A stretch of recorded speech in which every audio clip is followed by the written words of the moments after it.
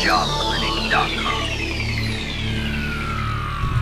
Hi, this is Mike Berg, the Job Doctor with the Job Clinic. Today we're going to talk about the Tupac formula, how to become remarkable. 20 years after his death, Tupac Shakur is still making music. Can someone explain how that's possible? Seriously. He's produced 15 albums, 10 of them released after he died. In a period of 5 years from 92 to 96, he created 12 albums, 8 feature films, countless commercials, music videos, and 2 books of poetry. And this was before the internet. Tupac said, "I'm coming at him 100% real. I ain't compromising nothing. Anybody that can talk about me got problems. You know that what I'm saying? I'm coming at him straight up, like a street person would. That's how I'm coming at the whole world. And I'm being real about it, and I'll grow with my music."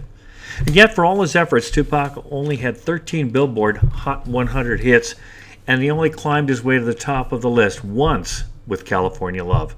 If Tupac only had one number one hit, how can anyone expect to create something of lasting value?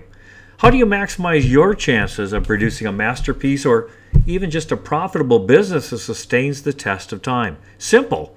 You come up with a lot of ideas.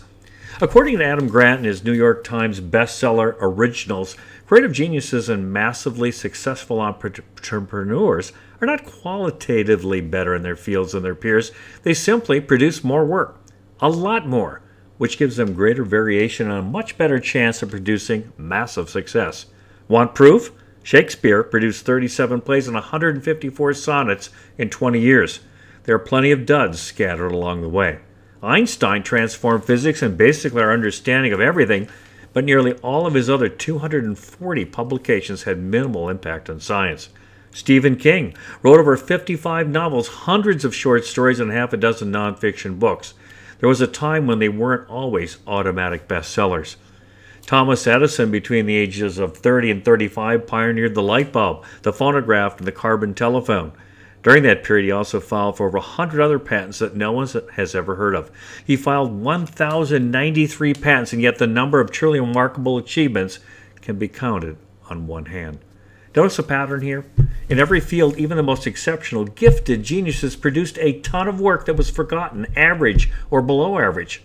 The Tupac formula? Produce more work. It's simple. The more ideas you come up with, the more work you produce, the more successes you'll have. Tupac proved this formula perfectly.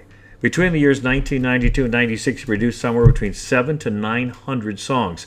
Just like his more academic predecessors, he was bound to come up with a few big hits. He hit the charts 13 times. Not bad. Remember, he died at age 25. What were you doing at age 25? It's no surprise that he was just hitting his stride before he was killed. Take a look. Across all the fields, the most prolific creators have the highest originality and generate their most amazing output during the periods in which they produce their largest volume.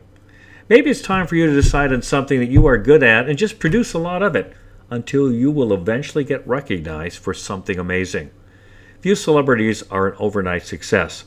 They just kept at it and what they were good at until a large number of people decided that they are remarkable.